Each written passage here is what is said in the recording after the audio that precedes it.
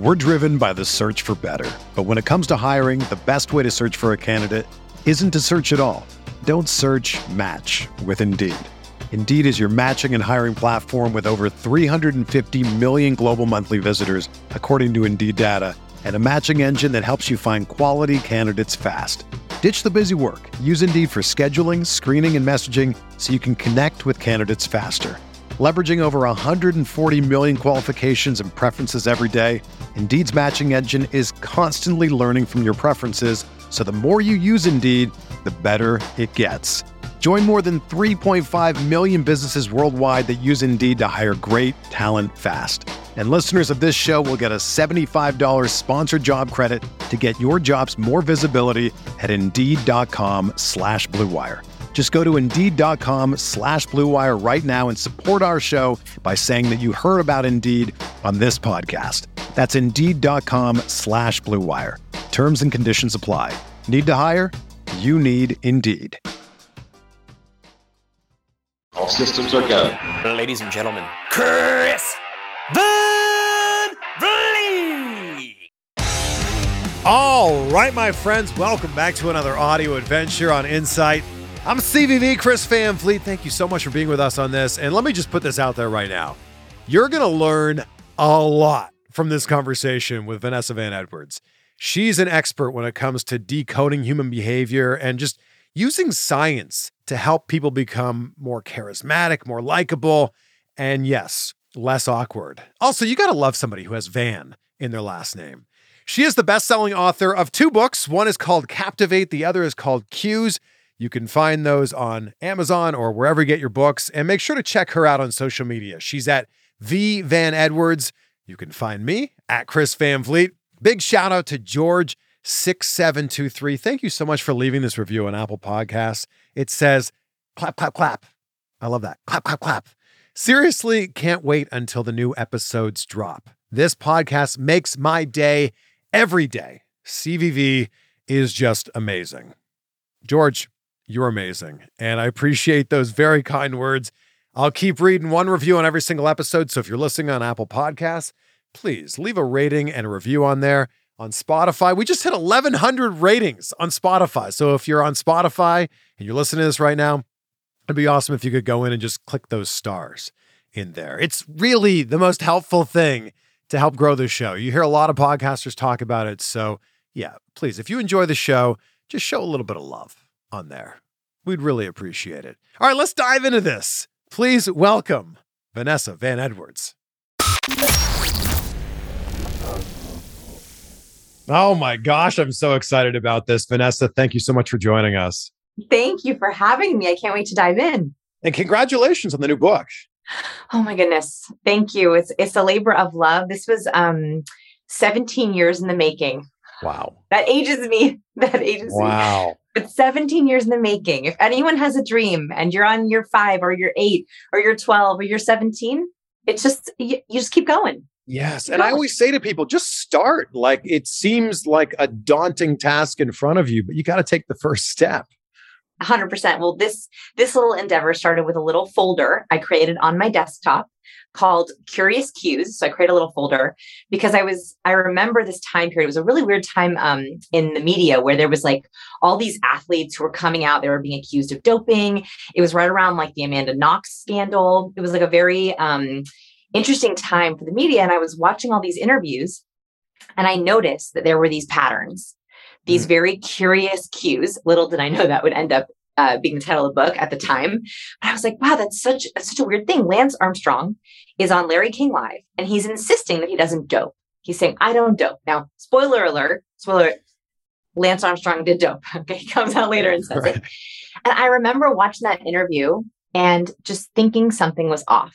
Like my spidey sense, something was off. And I noticed right after he said, I don't dope, I've never doped, he did a lip purse. Now, a lip purse as a really interesting little cue. By the way, if you just mash your lips together, that's a lip purse. We do this when we are withholding. We do it when we're trying to keep it in, keep it together. So if you ask someone a difficult question, people will often lip purse. Liars often lip purse to hold it in. And so I saw that cue and I just wondered, what was that? Now, many years later, he admitted to doping, and he had this massive undercover doping scheme. And that's when I started to go back into this folder and look for patterns. And I noticed there were patterns of the bad guys. There were things that liars did over and over and over again. I noticed in these interviews, but there was also cues from the good guys, like people who are highly charismatic, who would go on shows or videos and you just liked them. You wanted to know them. There were also cues that they were doing over and over again. And so little did I know that would end up being the book cues of the bad patterns and the good patterns, and that we can learn them. What I think is so fascinating about this book is the idea that charisma can be cultivated. And I think that people think you're either born with it or you're not, and that's it. Yes. So this is the biggest myth that I want to bust. Let's bust it together, you and me. Okay, I'm in with you. Yes. People tend to think that you're either born with it or you're not. You're either charismatic or not. Same thing with leadership. You're either a natural born leader or you're not. The research has actually looked at it. And there is genetic traits of natural born leaders. There are things that help us be more charismatic. But most people, 70%, can be learned. 70% can be cultivated. So no one knows this more than me. I'm a recovering awkward person. I have all kinds of, I'm just not good at reading social information. I'm very awkward in social settings, and I had to learn how to have conversation. I had to learn about eye contact. It did not come naturally to me. So if this is you listening, if you felt like you missed the memo on charisma, here's the good news. It can be learned. We can learn it together. So what are some steps that someone right now can take to start to be more charismatic? Okay, so the very first thing that provided me a lot of relief. So when I read this study, I immediately felt relief as an awkward person. And the reason for this is because what they did is they looked at how we view charismatic people, those compelling, captivating, unique, interesting individuals. And what they found is that this is research by Dr. Susan Fisk out of Princeton University. And this is a landmark study. And this was a very, very big study. It's been repeated in a number of different studies since then, came out in 2002. So this is not new research. This is actually was very big in the academic community. What they found was that 82% of our judgments of people are based on two traits. First, this is shocking. When we think about coming across as charismatic or first rush, we think, oh, funny, smart, trustworthy, warm. Actually, it's just two traits that matter. So forget about all the other ones. The only important ones we have to know for our charisma are warmth and competence. That highly charismatic people have the perfect blend of warmth, highly likable, highly trustworthy, highly relatable. At the same time, high competence, power, capability, productivity. The key is the reason why charismatic people are so unique and why we love being around them is because it's very hard to get a perfect blend of those two traits. Most people, and this was me for many, many years, most of us have an imbalance where we rank really high in warmth, but low in competence, or really high in competence, but low in warmth. And by the way, this is just perceived traits. So we could be the smartest, warmest person in the world, but if we're not showing those cues, people don't know it. And so most of us have an imbalance. People listening, maybe just think about for a second, where do you think you're higher? Where do you think your imbalance is? Do you think that you're higher in warmth? So you know that you're high in warmth, by the way. This is a classic signal of warmth. So highly warm people, everyone wants to tell you their life story.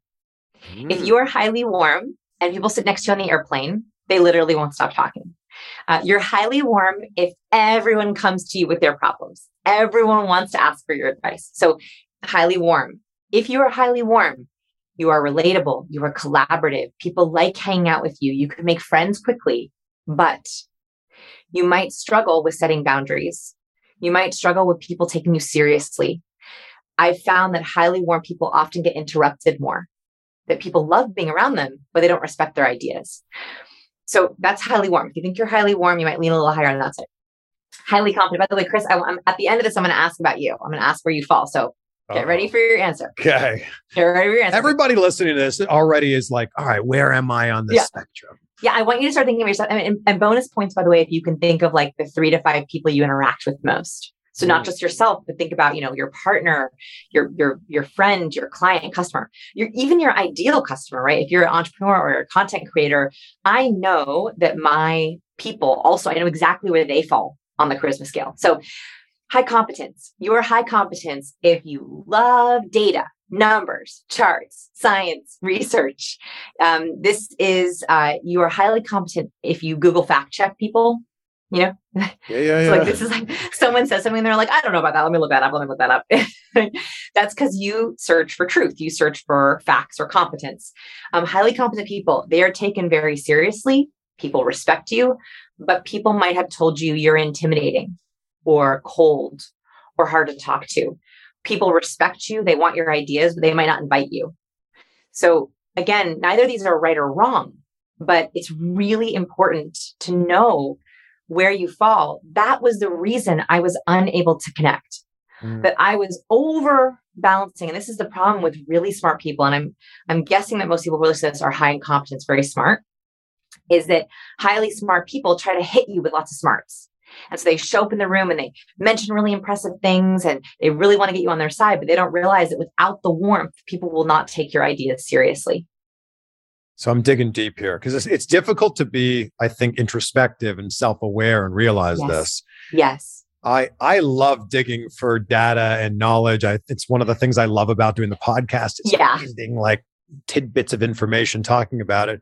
I'm just genuinely curious. I love talking to people. I love listening. But if someone sits next to me on a plane, I want to put my AirPods in and like just enjoy my flight. So it sounds like you might be a balance. And I think that's true. I think that very successful people like yourself are balanced. So I would have guessed that you're a balance leaning high in competence. So people who are highly balanced, they're successful like you, right? You have a podcast. People like listening to you. They trust you. That's high warmth. And they want to hear what you have to say. That's high competence. So my guess for you is that you are a balance of both, leaning towards that high competence, that search for knowledge, which I think is what makes you so successful. I think if you look at people who have really successful podcasts or YouTube channels or books, they will hit by accident or on purpose, right? They hit that sweet spot, and that explains their success and their people's success.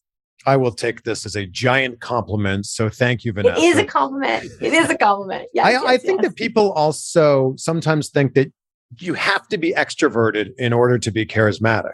Great. Thank you. Okay. Thank you so much for bringing this up. So when I was, not to go too into my embarrassing history, but as a recovering awkward person, I had all kinds of social anxiety. And I had this problem when I was a kid where I would get the hiccups around cool people. It was a horrible. That's like a my real anxiety, thing? Yeah, I know. I was a really sad 12-year-old. So when you get the hiccups around cool people, you tend to be more of an observer. And I started very young. I picked up the book. Maybe you've heard of it, How to Win Friends and Influence People by Dale Carnegie. Of course, right? classic. Yeah. Classic book. So at like 12, I picked up this book and I'm reading it. I didn't read it on the playground because I knew that probably wouldn't go over well, but I would read it after school. And the problem with a lot of books like that, and that book was very helpful, but I felt a disconnect, which was, I feel like a lot of the time, people skills teachers are extroverts. And they then teach people to pretend to be extroverts. So if you are a natural extrovert, your heart sings when you read Dale Carnegie. If you're an ambivert is someone who's in between an extrovert and introvert. Ambivert is actually most of the population. We have a little ambivert quiz on our website, which you can take if you want to. It's free, which asks you if you flex. Ambiverts are very good at flexing into extroversion when they need to, but it drains them. So they have to have a lot of solo time and recharge time. Most of us are ambiverts. I think that's what people describe as like the introverted extrovert. Exactly. The introverted extrovert, or like, I think the other one is like outgoing shy. You know? Okay, sure. That is ambivert. That is actually an ambivert. And ambiverts have lots of strengths. Actually, they have to be utilized, but they're not quite extroverts. So they also read Dale Carnegie and they push and they try and they really try to be extroverted, but they wonder why they leave video calls where they literally are exhausted. They have to lay on the bed, or they have a networking event or a party and they have to leave by 9 p.m. That is because you can flex when you need to, but it's still exhausting. And the last group, of course, is our introverts. Our goal-oriented introverts don't want to have to fake it till you make it. When they fake being an extrovert, they feel inauthentic, and that comes across as inauthentic. So the reason why this research gave me so much relief is because for years, I had been trying to pretend to be an extrovert. I am not an extrovert. I am an ambivert leaning towards introvert. And so what I tried to do is teach people skills for adventurous introverts my goal-oriented ambiverts, and my natural extroverts, so that you're not trying to be inauthentic. You're trying to be your warmest and most competent self. And then this way, I think that every brand of charisma has different flavors. And this is what I love talking about in the book, is that yes, there is the bubbly life of the party extrovert, and they are very charismatic. But there's also the quiet, powerful introvert who's very charismatic. There's also the empathetic, compassionate healer. They are very charismatic. And so I think that the key is not fake it till you make it. Don't just pretend to be more extroverted, but actually to find your sweet spot of warmth and competence. That's my mission. Thank you for asking. That's my mission. I have this core belief that any skill can be learned. And I feel like that's kind of what you're hitting on here, that you are born with the cards that you're dealt, but you're able to like do what you can to like learn more. Yes. So let's break that down even more. Really highly charismatic people also flex. So you might find that at work, you're higher in competence. So a lot of our students are technically brilliant. They're either like engineers or graphic designers or entrepreneurs who have really big business ideas, and they can dial up competence when they need it. But they also know how to dial up warmth when they need it with their friends, with their kids, when they're schmoozing. And so actually, I think the superpower comes with understanding how these two traits work, understanding the cues of each trait. What does it mean to look warm? What does it mean to look competent or sound competent? Sound is a big part of it too. And how can you dial those like a thermostat? How can you be in control of them? And that, for me, I struggle with confidence. I used to struggle with confidence. Now I feel like I found my groove, because I think confidence comes from control. When I tried to just be more confident, it did not work, right? Like I think some well-meaning person, would give me advice, like to try to combat my hiccups, like just be yourself. I'm like, how do you be yourself if you don't like yourself? And that was a problem that I had for a long time. And so I think understanding the cues we send and being in control of them, that's how we get more authentic confidence. So Vanessa, I've always wondered, since I read your first book, which is called Captivate, and it's amazing. Thank you. Thank you. I've been so fortunate to interview and meet some of the biggest stars in the world. And I noticed something with two of the biggest. Okay. Tell me. So it was Bill Clinton and Oprah Winfrey did the same thing, which I've never noticed in anybody else. I know that touch is a really big part of connecting with someone. They would not only touch you during the conversation, they would grab your arm and hold it there during the conversation. What's going on in this moment? Okay, so you noticed a curious cue. So let's talk about touch. Let's break it down. So what happens chemically? So I'm very into the why behind things. So I don't think that Clinton and Winfrey know this. I don't think they know like the reason for it when they first started doing it, but I do think that they felt the power of it and then continued to do it more and more and more and more. So what's happening there, for those geeky people like me who like the science, is break it the down. Moment. Okay, all right, we should have like a sound effect, like break it down. Okay, that was my sound effect, my very affordable sound effect.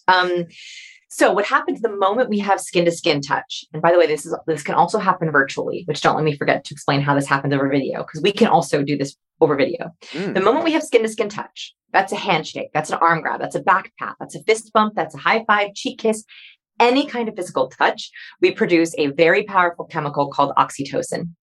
Oxytocin is a lot of things in our body, but for our purposes, it's literally the chemical of trust. They found when they give people nasal sprays of oxytocin, like you can literally sniff oxytocin, you trust more and collaborate more in prisoner's dilemmas in games. That literally this is the chemical we need to give, be collaborative, be open-minded. So our bodies are really smart.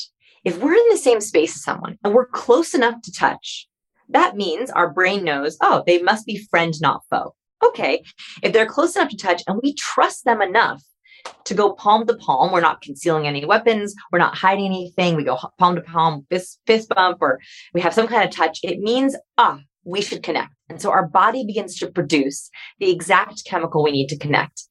So when Clinton or Winfrey touched you, two amazing things happen right away. One, you got a big burst of oxytocin, which literally makes you feel more trustworthy and more open-minded. They also get a burst of oxytocin, which makes them more open to you. And that creates this beautiful loop. Now, the question is, so Easy. When you're with someone, always start handshake, cheek kiss, hug, high five, having a comfortable arm touch. When you're with someone, that's going to produce oxytocin. But what if you're on video, right? Yeah. So this is a question that plagued me at the very beginning of the pandemic. I worried. I was like, how are we going to make it connecting with people if we're always through a screen? Can you even produce oxytocin through a screen? So number one, yes. Research has found that we can even produce oxytocin through a webcam. And that is because after touch, the second way we produce oxytocin is eye contact. That is why, I don't know if you've ever heard this quote from Clinton, but there's a famous anecdote people tell about Bill Clinton where they say, it feels like he was staring directly into my soul. It felt like I was the only person in the room. Have you ever heard that? I've heard that. And the other person I experienced that with was Tom Cruise. Yes, he is known for that as well. You even see it in his interviews. Unbelievable. What they're doing. Yeah. What they're doing, what's happening there is when we deep gaze with someone, our body again knows, wow, we're close enough. We're making eye contact. We should produce the chemical we need to connect. So what really charismatic people do is they start off with some kind of touch and they immediately hit the eye contact. That's like a double whammy for oxytocin. On webcam, it still works. So I'm working really hard to look right at the camera, which is right here. Your face is actually down here. But if I were to do the entire interview looking down at you, it wouldn't be as powerful because we wouldn't be getting as much oxytocin. Yeah. So I'm balancing between the two. So that's the first good news is we can still produce it. Just you have to make sure you look at the dot. The second piece of good news, sorry, this is a very long answer. No, I feel like I'm looking just under the webcam at your face. So I feel like I should be looking right Actually, at the wait, do it again. Look down a little bit. So this is where you are? It still looks the same almost. Oh, okay.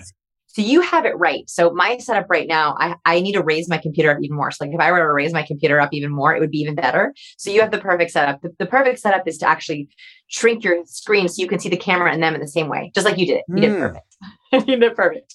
Man. Okay, so the second way that we do this is, so eye contact is great. Thank goodness we can produce it over webcam.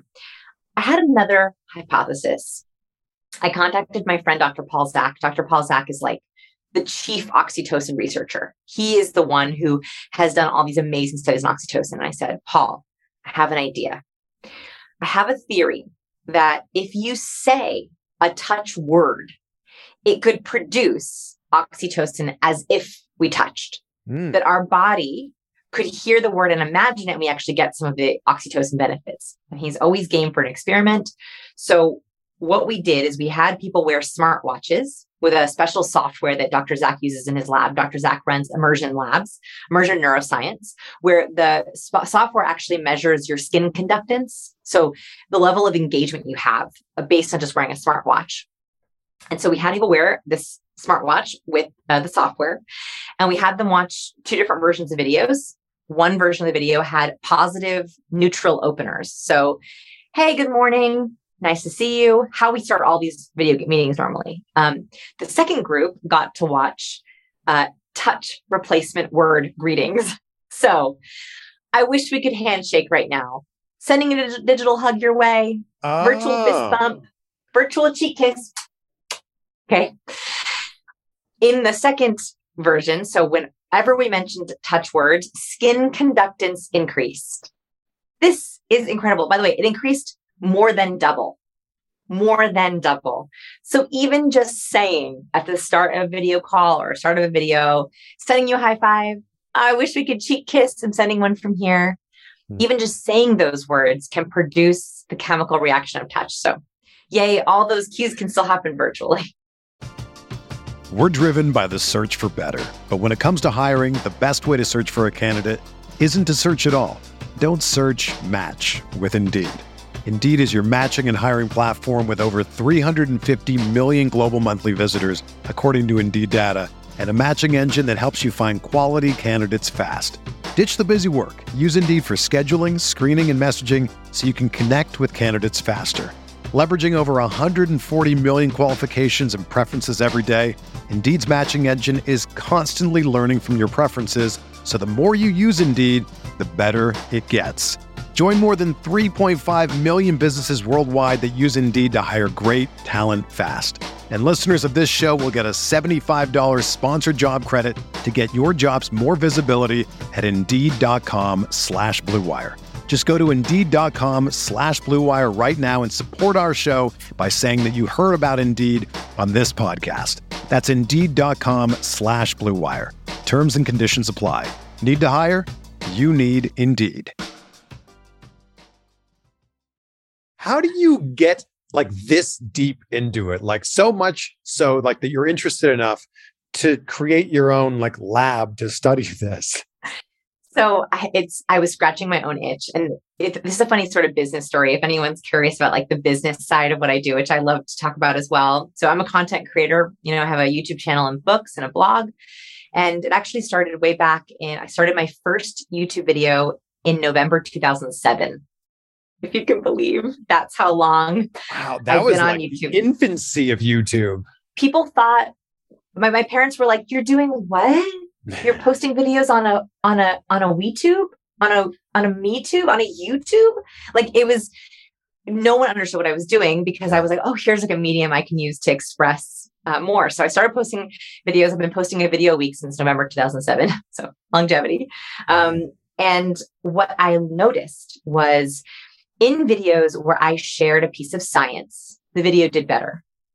And the blog did better. And back in the day, there was like forums and blog comments and wikis.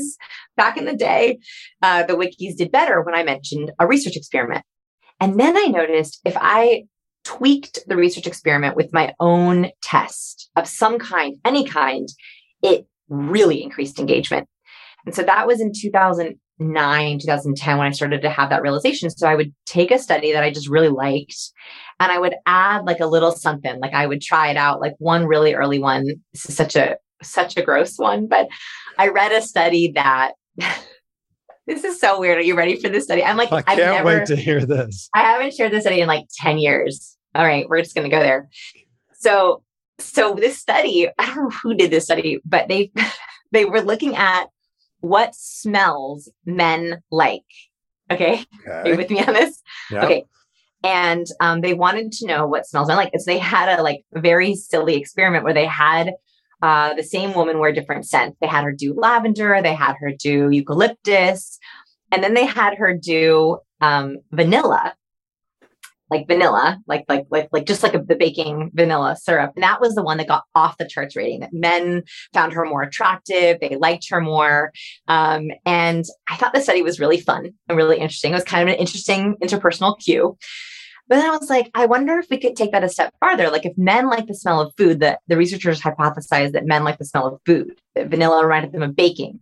I thought, well, what if I took it a step further and I got popcorn and I popped it in the microwave, and what's the best smell in the world? Buttery popcorn. And so I took the buttery popcorn bag and I rubbed it on the inside of my wrists and like the inside of my, on my neck point. And I went out smelling like buttered popcorn, and it worked. Like people were like, wow, you smell great. And so I wrote about this experience.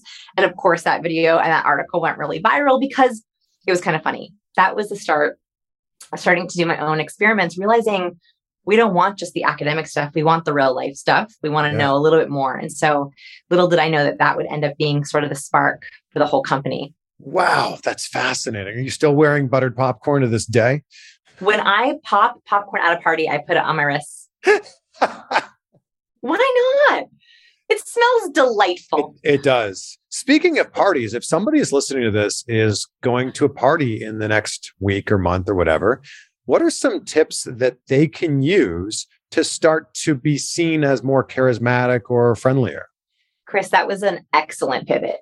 Excellent. I like the way that we just went right into party. That was perfect. Yes. You are too kind. You set me up for that, I feel like. Okay. Thank you. It was a team effort. Okay. So party tips. There are so many good ones. So the very first one that I want you to think about is space rules. So we are very aware of space as humans without realizing it. And optimizing or leveraging space rules is a really great way to leverage connection. So humans across cultures, races, and genders have 4 zones of space. They are the public zone, the social zone, the personal zone, and the intimate zone.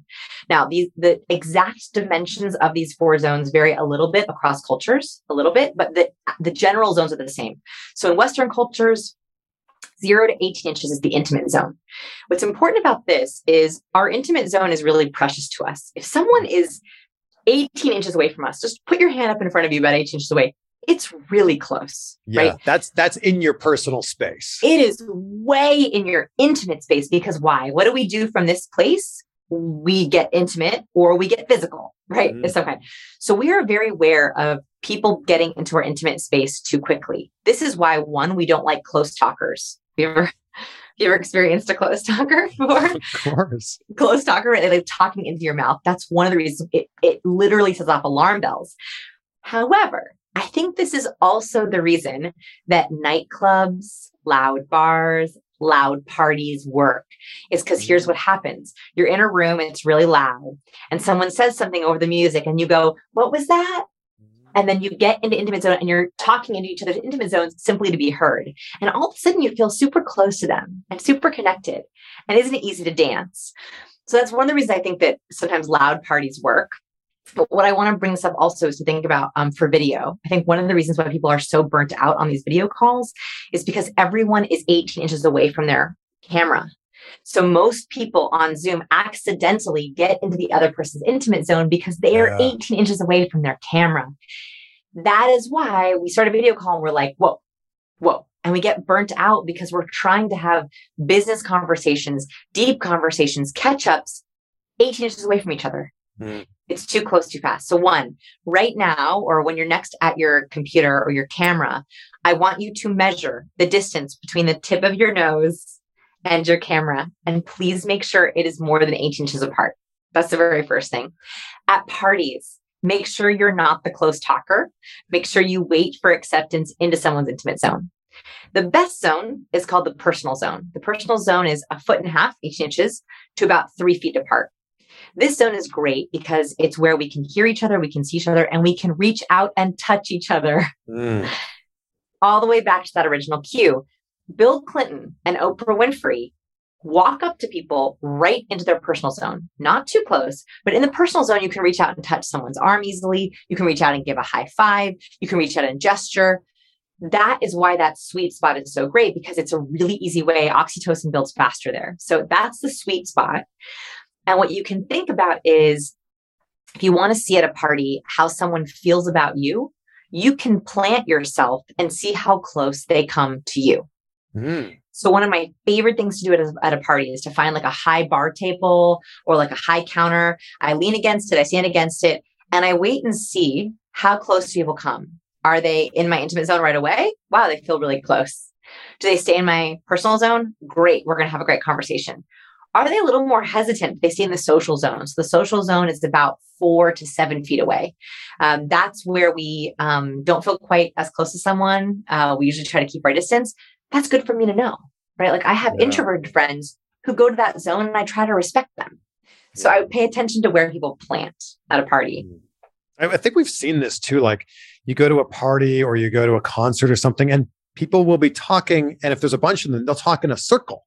Yes. And if that circle is tight, you're like, oh, these people must know each other. If the circle is much wider, you're like, oh, they don't know each other as well.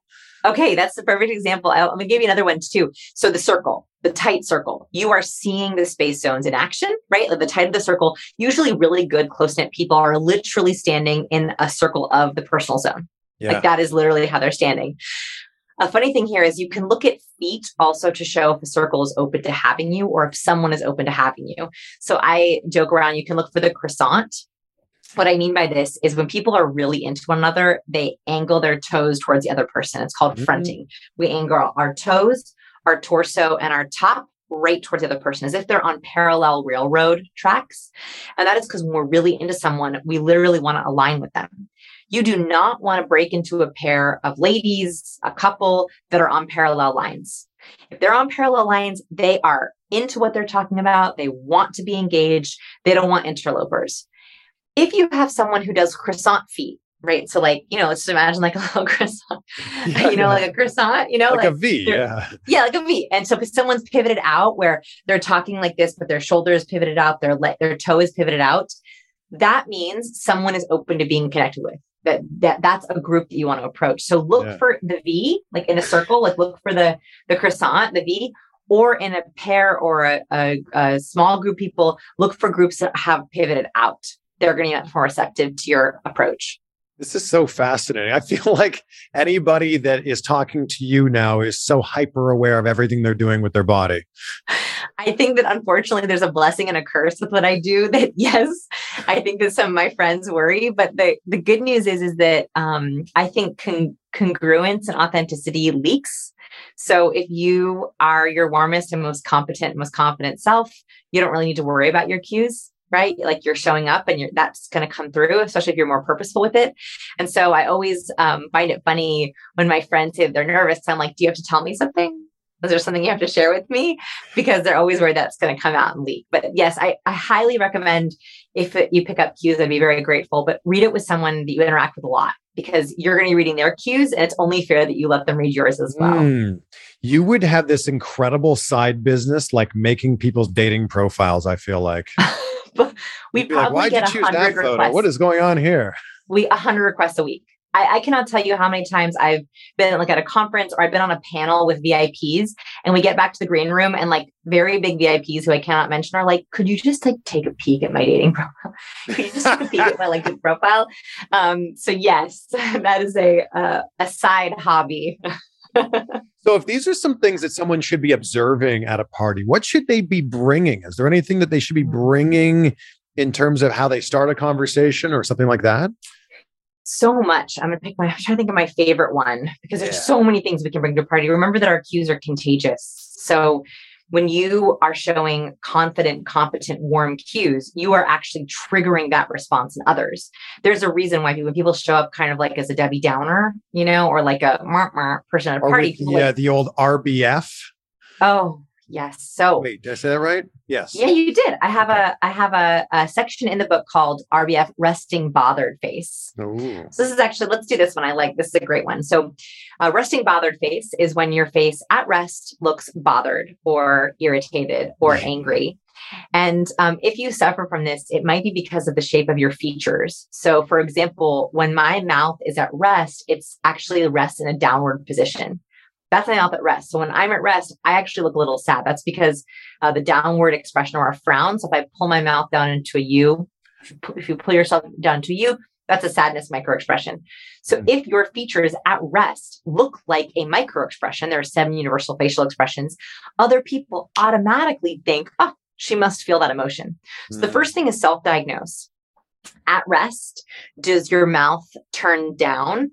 I also noticed that when I'm at rest, I have a lot of lid. It's such a weird thing, but I have a lot of eyelid, and that can make me look a little droopy, which also contributes to the sadness.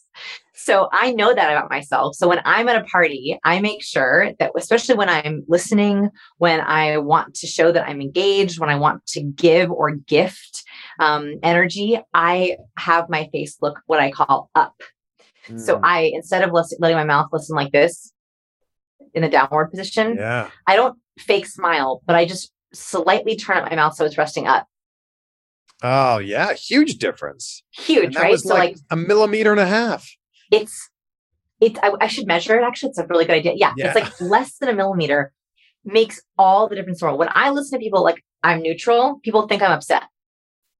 Like literally sad. Yeah. But I'm totally fine. So I know that about my own face. So self-diagnose. What do you look like at rest? Are you close to any of the 7 universal microexpressions? By the way, you're welcome to go check them out. They're all on my website for free, scienceofpeople.com/face. If you want to kind of look at them, you'll notice. Or in concentration, do you look like one of them? Like, for example, the most common one is that when people are concentrating, they accidentally look like anger. That's a furrowed brow. So when we pull our eyebrows down and these 2 vertical lines appear between our eyebrows, that's a partial anger microexpression. But a lot of people do that in concentration. So if you know that about yourself, you want to make sure that you are sending the right signals. So I always flip my mouth just a tiny bit up when I'm trying to gift engagement. I also make sure that when I'm listening or I'm concentrating, I try to keep my eyebrows relaxed so I don't accidentally show that furrow, that pinch together. I even I don't know if you can see, I do my eyeliner a little bit up, and that actually helps me look more awake. I know that's like crazy, but my eyeliner does not fall in my eye. I pull it up because it makes me look more awake for you, which I think is a respectful way to interact. So that's, your face can give you a lot of different cues, which are really easy to control. So much value here. I love this. Thank you so much for sharing this with us. Vanessa, what's the best way that people can connect with you?